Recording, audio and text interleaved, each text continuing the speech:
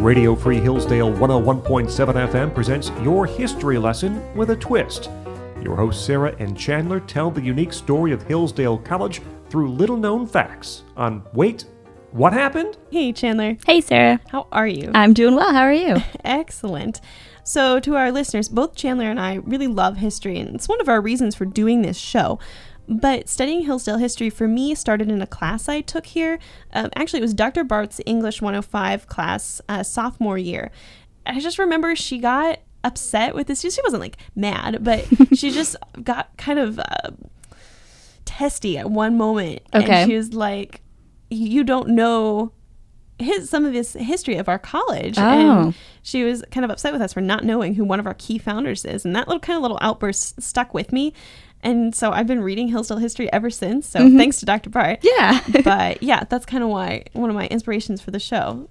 So who was that she was upset that you didn't know about? Ransom Dunn. All right, that makes sense. So he is the reason that Hillsdale is even still around today. Ransom Dunn is known as the Grand Old Man of Hillsdale, and Dunn was the catalyst for the college's move from Spring Arbor in 1853.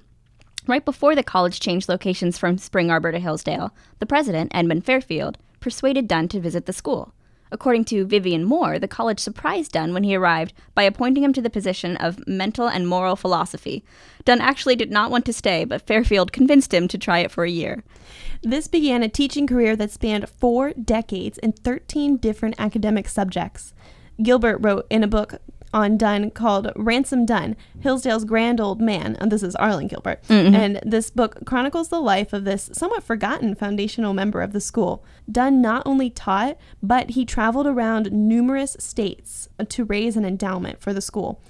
Arlen Gilbert writes that Dunn traveled over 6,000 miles on horseback and collected $10,000. Wow. Along with his teaching duties, Dunn was also a military agent in Michigan during the Civil War. He did try to enlist to fight, but was unable due to his poor eyesight. He then threw himself into the war effort activities in the area. Dunn was also a strong abolitionist, which came across in how he shaped the college and its views and values. We know that 5 of his children and 9 of his grandchildren graduated from Hillsdale. Wow. Yeah, he's buried in the cemetery here, I think. Yep. Hillsdale historian Arlen Gilbert tells us that, quote, more than anyone, Ransom Dunn personified the dedication and ability that made Hillsdale College one of the most highly regarded colleges of the 19th century American West. I just think that is so beautiful. And I found this quote when I was doing some other research. This was from a student that talked about Dunn. To you who so efficiently helped to plant in the oak openings of Michigan an abolition college, which has blessed and helped thousands, that is glory enough for one man. That's awesome. So I hope our listeners will take a little away from this and dive into the history of wherever they're from and whatever they're passionate about. And Yeah. remember these people that did so much for them, for our college, and wherever you are. So thanks, Chandler. Yeah, thank you. And to our listeners, thank you. You've been listening to Wait, What Happened? On Radio Free Hillsdale 101.7 FM.